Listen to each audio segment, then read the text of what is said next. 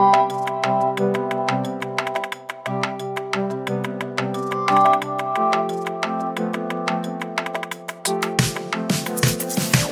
everyone, welcome to episode 23 of the Stay at Home with Severn Run podcast, where each week we try to create a space for encouragement, empathy, and real talk in a world that needs just a little bit of all three. My name is John West. I'm the creative leader at the church at Severn Run, and joining me is our kids leader, Allison Fournier.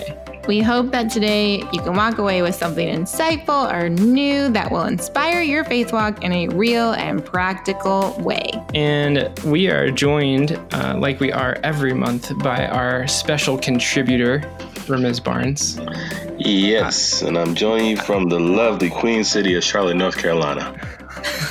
Well, thank you for joining us from afar. We appreciate it. How are you guys doing? How's your night going? We're recording at night. I guess we don't usually tip our hand to when we record, but we're recording at night right now. How are you guys' night going? Sorry. I forgot what day it was. So. Okay, good. That's always good. Allison has forgotten what day it is. Ramez, how are you hanging over there in Charlotte? Hey man, it's midweek. Got to get over this hump. Yeah, I hear you. So we are recording on the first week of school in Maryland, and we're all parents. So, that's fun. Virtual learning. So, yay. So as we've said before, once a month we like to turn our attention to the issues of race in America and kind of pick a different topic to cover each week. And this week is a little bit different in the sense that there's an article that's kind of driving our conversation. And it's been was it May or June that George Floyd was killed? I am not remembering right now. May. That's right in front of me in this article. Yes, it is. In May, when George Floyd was killed, this kind of started our conversations here at Severn Run, reignited some conversations at Severn Run about race in America. And so we are now, 3 months removed from that.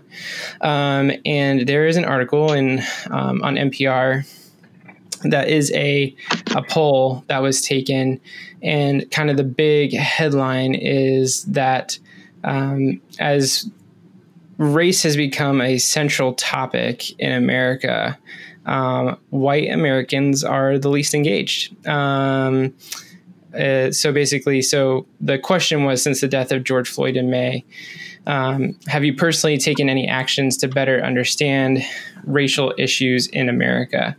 And among those who responded who are white, only 30% had taken any action to better understand the racial issues in America. So we're not even talking like taking action as far as like going to a protest or anything like that. We're not talking about anything on that level. We're just talking about an action to better understand what is happening. In comparison, 41% of Black Americans said they had, 51% of Hispanic Americans, and 49% of Asian Americans. And so we thought we would just spend tonight talking about, number one, why are, and I'm going to say we as white people, because I'm white, why are we not engaged in this conversation? What are some of the reasons behind it? And what are some ways that we can be productively engaged and not just part of kind of the noise, but actually be productive in our engagement and learn. So, we've all read this article. We've all kind of looked at this study. So I just wanted to get some quick takeaways from you guys as far as just what's your, initial reactions of what you see here. Ladies first.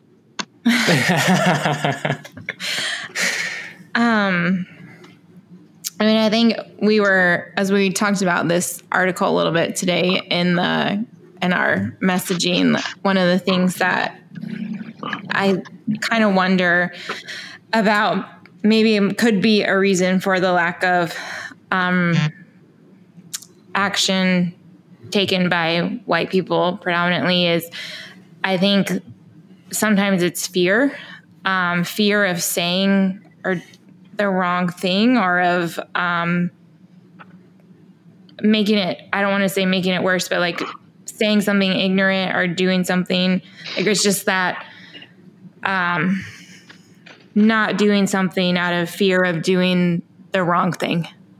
Yeah. I think it's a good question. And I think we can definitely dig into that too. Is that what part of that, what kind of role does that play in all of this? So, Ramiz, what's kind of your first takeaway from this? Well, I think that number one, this has become a situation of awareness because of we're here. We're all at home.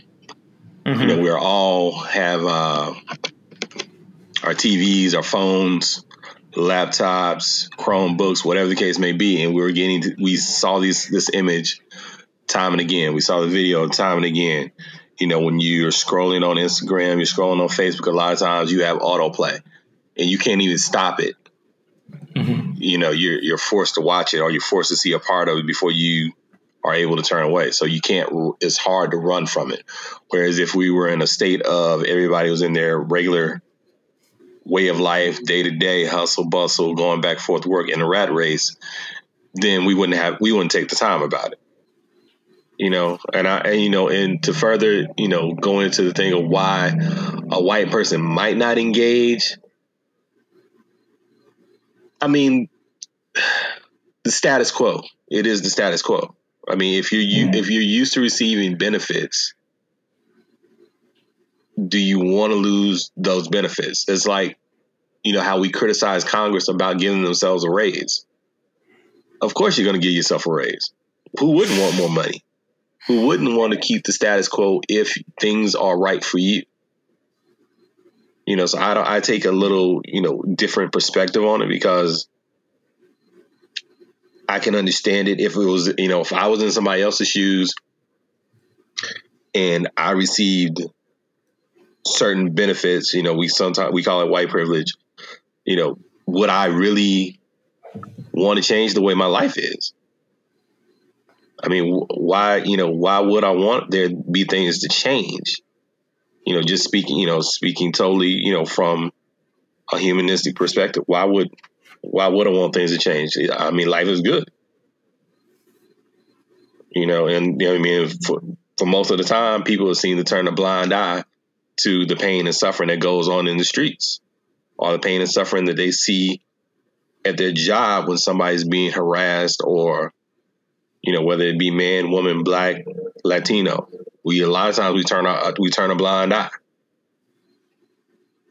So, I mean, a lot of times we want to just avoid it to,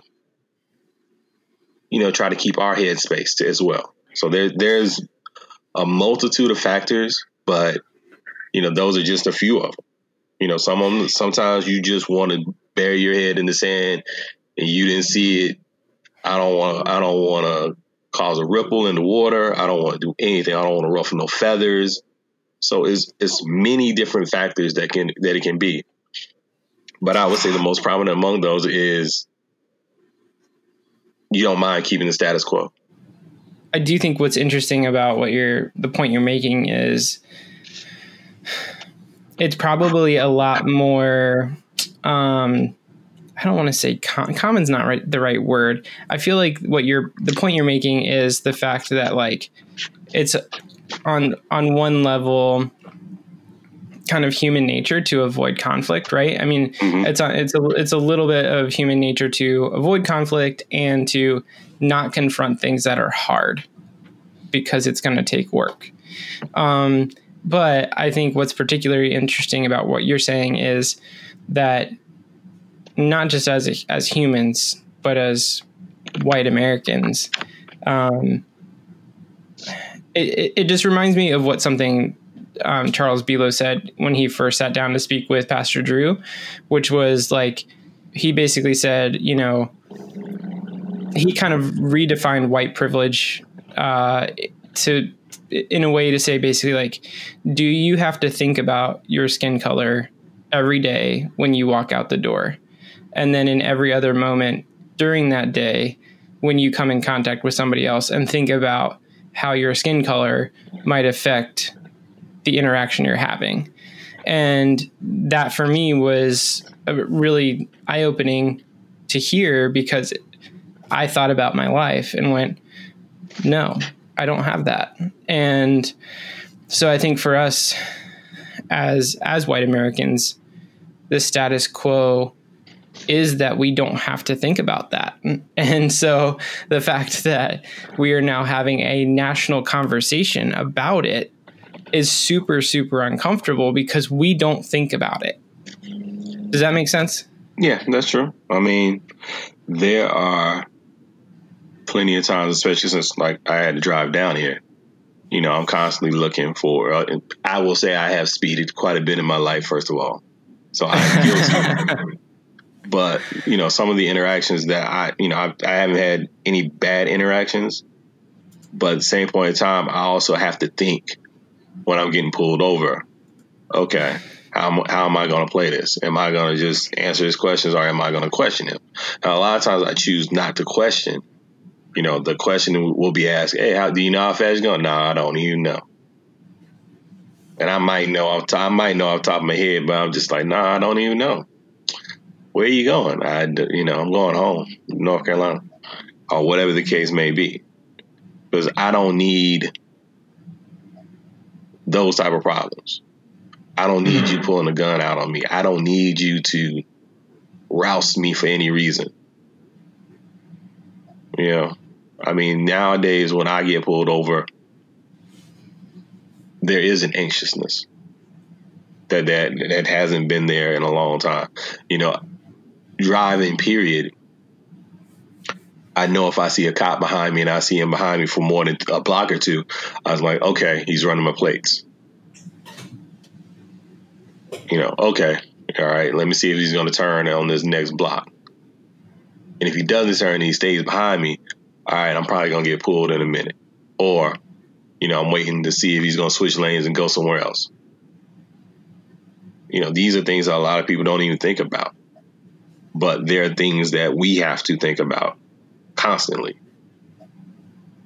You know, anytime I get pulled over, I think my hands either go up or they go on the steering wheel. Because I don't want to give you a reason to pull your gun. You know, so those things are constants in our minds and in our lives that, you know, a lot of people don't have to think about. Their lives, they just live their lives freely. So, Ramiz, I think that the thing we're hitting on here, and you sent us another article too about this video. It's a Washington Post article, and we can link it. But basically, a school district in Virginia showed a video that's been showed for years and years and years to kind of describe discrimination and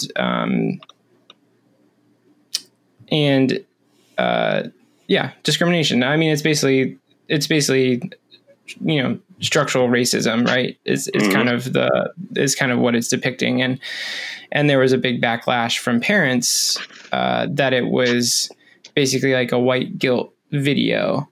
And I think what we're hitting on right now, and what's kind of, I think it's what's hard for probably a lot of white Americans to understand and for us to realize, is that this isn't about us. You know, it's not and it is, and it isn't. It's not about us necessarily being guilty. And, you know, we've had conversations too about, and I've been part of conversations about white privilege recently, where, you know, the only type of privilege that someone can process is financial privilege.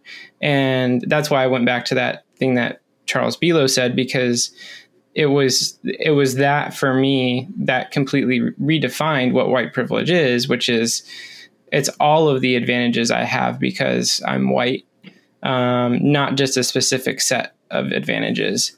And those look different in different contexts. But, you know, to me, really, the thing was, I don't have to think about the fact that I'm white. I can go about my day and I don't have to think about that. and what negative or positive consequences may come of it. And so I think that this video kind of, again, it was labeled kind of a white guilt video, although it had been used for years and years and years to kind of describe what discrimination looks like. And I think sometimes what is felt probably as white Americans is that it's, I don't know, maybe that it's our fault. Mm-hmm. And I think that because of that, we feel really uncomfortable. And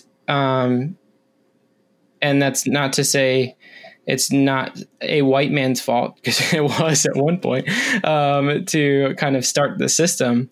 Right. But how can we take ownership of the fact that historically white people have oppressed other races?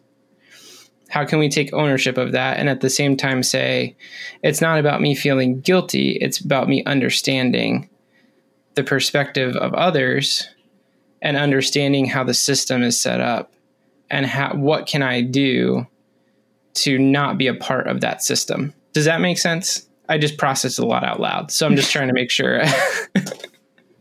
Yeah, I think definitely a part of it. You definitely have to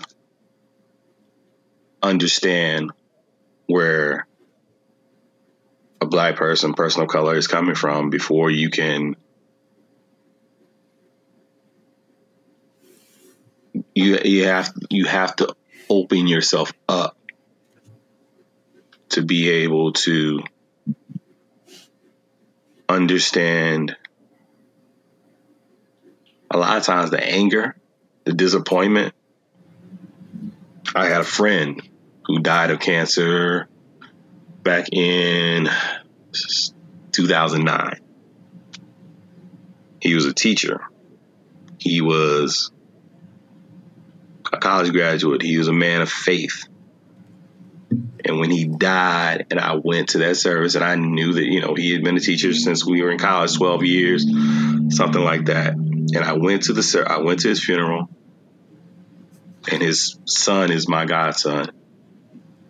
And I'd never seen this before in my life in a church, that the line stretched out the door for people to come meet the family. And finally, the funeral director had to shut the door to stop people from coming in. And that was the impact that he had on so many kids. There was a pastor that spoke at his funeral that said she had him as a kindergartner, or that he had her as a kindergartner in a class, and she still recalled the way he taught. They still recalled his lessons. They still recalled the lessons that they were taught. And so that was the impact that he had on a generation of kids. Now imagine the impact that so many of these men or women could have had on their communities if they had not been locked up, if they had not been stressed to a point that they lost their lives due to hypertension, whatever the case may have been. Or imagine, those that have just been beaten up and thrown away by life, what they could have been, what they could have given to this society. I mean, so that's, a simple story, but there are many more out there like that, and there's many more that are probably a lot worse. There's a case here, since I'm at home in North Carolina, that I recently saw of a man who was locked up for 44 years for a crime he didn't commit. So he went to jail 44 years. That puts us back, 76?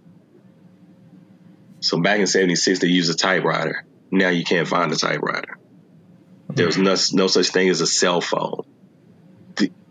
So this man comes out, and the world that he knew no longer exists. So this is so multifaceted, and the system that has been set in place is a monster. To put it quite frankly, it's a monster. And there have been plenty men and women that have beaten their head against this wall of systemic racism, and it's beating them down or it's beating them into submission. So, I mean, if anyone ever asks the question of what they can do, just take a minute and think about all these things that are like a brick wall that you got to try to scale. And then once you scale that brick wall, you got to try to walk through a minefield.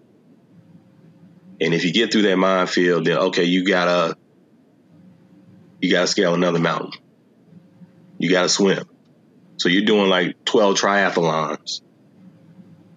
Imagine how you feel after that. There's this meme out online that says white people are tired of us talking about racism. Imagine how we feel.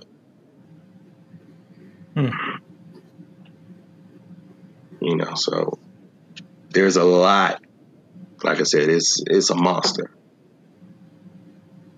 And there's no one way around it. There's no one way to solve it. The answer is going to take a village. And that's what it's going to have to be. It's going to have to be a village coming together and saying no more. Ramiz, I feel like what your stories are helping with is helping us to understand that there's not an easy solution. The easy solution is get to know people. Yeah. And like hear their stories, because like honestly, when we talk about what are productive ways for us to engage, and I don't even think this is just, and I'm not saying this specifically for white people, I think just in general, like for anyone, a productive way for us to engage is not to go try to start a fight online or spout our opinions. It's to sit down with people and hear their story and, and ask questions and try to understand, where does the anger come from? Where does the frustration come from? What have I experienced and seen in my life that you have not experienced and seen in your life? And it's primarily because our skin tones are different. I think maybe a lot of what we're seeing is people just aren't taking the time to acknowledge each other. I can speak to a tiny fraction of this. Is I've had people want to know about my son and his special needs. And it's like the way I don't care how people ask about it. It just means a lot to me that they ask and that they're making that effort to understand. And so I think it's a lot of how can I'll take me as an example, as a white woman who grew up with white people who went to a high school that had my graduating class was 856. There was probably 5 black people in my graduating class. Like, how are people like me? How can we take a step? Like, how can we say, hey, like, I see you as my brother. I see you as my friend. How can I take a step in understanding, and then what can I do?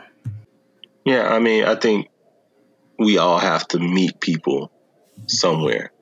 Mm-hmm. If they're late coming to the party, that's fine. As long as you come and you're willing to be, willing to listen, someone is willing to educate you. Yeah. That's the key thing. You have to come, willingly, and you have to be ready to probably have some darts thrown at you. You know, not personally at you, but figuratively at you, because there's a lot to unload. There's a lot to be unpacked. I mean, the video that we just, that we were talking about, there was, you speak on slavery, then you go to, you can go to Reconstruction and there's sharecropping and that type of thing. Then you go to Jim Crow. Then you go to redlining. Then you go to the prison industrial complex. You can go to the education systems. There being two very different educational systems. Then you go to what's going on in the streets out in Portland, Kenosha, Chicago, wherever the case may be, that people are rioting in the street, and then you got someone on your TV screaming they want to bring law and order. But at the same point in time, you're not willing to understand why these people are in the street. You want to fix the symptom, but you don't want to treat the actual cause of a disease. That's what's going on. People are not willing to treat the actual disease that is at hand. They don't care about the actual root cause of it. They just say, hey, I'm gonna give you a pill, go home, relax, and chill out. And that's kind of the thing that's been going on time and again. There'll be a flare up in Baltimore, and then once that calms down and that time passes, there'll be a flare up in New York. That goes by, time passes, and it happens time and again. And yet, it's funny that you can take a picture from 1960s Memphis and you can place it in Kenosha, Wisconsin now. There were signs that went on in Memphis during the Memphis sanitation workers strike, that they had signs that said, "I'm a man." That's how badly they wanted to be acknowledged and held as equals. They had signs that said, "I am a man." And yet, it's 2020, and I can turn on a basketball game and I can see somebody on the back of the jersey saying, have the saying, "I'm a man." So how far have we not come that those phrases still ring true today? You mentioned the younger generation. I work in kids ministry, so I'm always thinking about kids. How can we as parents better raise up our children to love one another, to respect one another? Like, how can we even explain what's going on in church? I know we were in the car as a family one time, and my daughter noticed people who were holding signs, and they were doing a peaceful protest, and she asked what they were doing. How can we start having these conversations with our children? When they ask questions, you got to give them the most honest response. But that's there. These people are protesting because of whatever the reason is that they're marching. They're protesting for injustice. They're protesting for injustice. And we also, as adults, parents, whatever the case may be, we have to watch whether our actions match up with our words. Because the kids are always watching. My daughter, she loves to clown me or clown her mother. And I know that she clowned me for the way I say my wife's name. And of course, my wife got a kick out of it. I really didn't. But that's her watching me and mimicking me. And it's not something I even thought about. It's not bad. It's not good. It's who I am. And it's the way I call her name.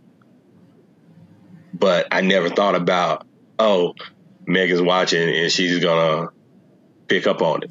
There's other things that she's picked up on that I've done that I'm just like, okay, you got me on that one. So those are things that we have to be mindful of course, of how we raise them up, and if, there's a saying that's been around forever, each one teach one. So no matter what, you can learn something from anybody. A lesson can be taught from any man or woman that you meet on the street. So be open to that. There's no telling how enlightening a conversation with someone can be. Yeah, I love that. And I think that, Ramiz, you're what I'm learning more and more about you, I think, the more time we spend together, is you're a storyteller, and you are able to go back into your past and, grab something and say, look at this. And I think part of that too is just, I've been searching all day, honestly, for like scripture to kind of relate to this in some way. And I went a couple different directions, but honestly, like, I just hit me as we were talking, like, it all comes back to what Jesus tells us is the greatest commandment, which is, love the Lord your God with all your heart, all your soul, all your mind, and all your strength, and love your neighbor as yourself. No other commandment is greater than these. And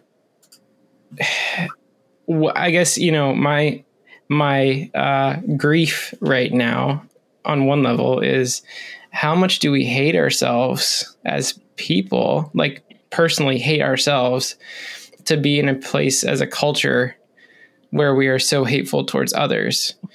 Because what Jesus said is we should love others as we love ourselves. And if that is truly the benchmark by which we judge our culture right now, then we must really hate ourselves. But if it is true, and that is it, and that is how we are supposed to act as Christians, which is to love others as we love ourselves. First of all, we've got to learn how to love ourselves better. And then we also have to learn how to love others equally as well, which I don't know anyone who wants to be judged, who wants to be disenfranchised, who wants to not have a certain set of privileges or rights. Like, I don't know anyone who would voluntarily put themselves in that camp. And so I think as the church, as Christians, we have to say, and this is, again, all of this is sticky, and but like, no matter the beliefs that we've been taught or the political bents that we've been convinced of, we have to say, is what I'm saying or what I'm doing loving this person well? And if it's not, then we aren't right. And I feel like that was something, we did, just having conversations as a staff. I do think, as a white person, and I asked this question, I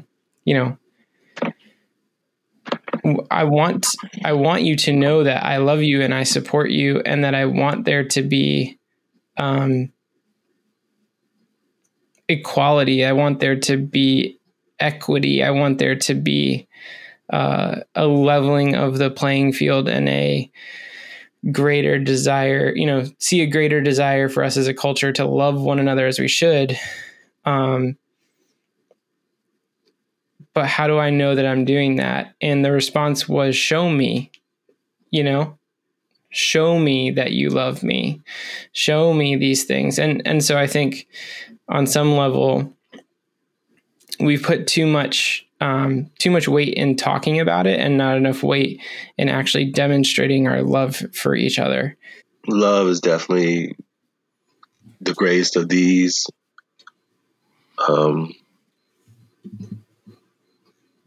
So we have to realize that love is definitely an action verb, and that we need to demonstrate it to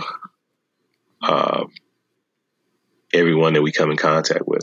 They need to understand that there's love in our hearts.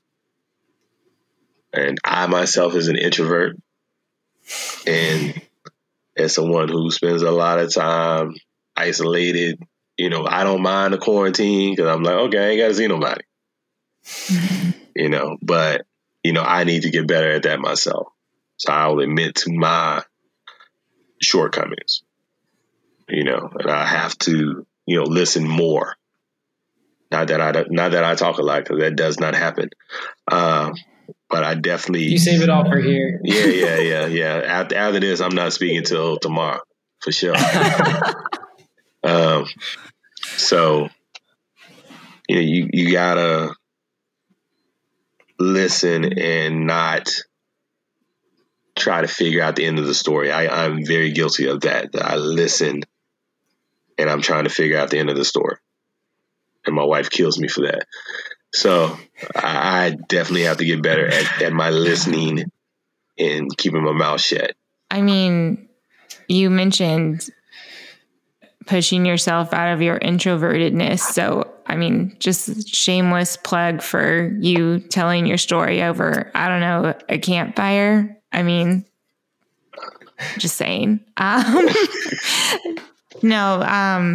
Just thank you. Thank you for your willingness to share with us and your willingness to help me understand. I really appreciate it. I appreciate you. Thank you. You're welcome.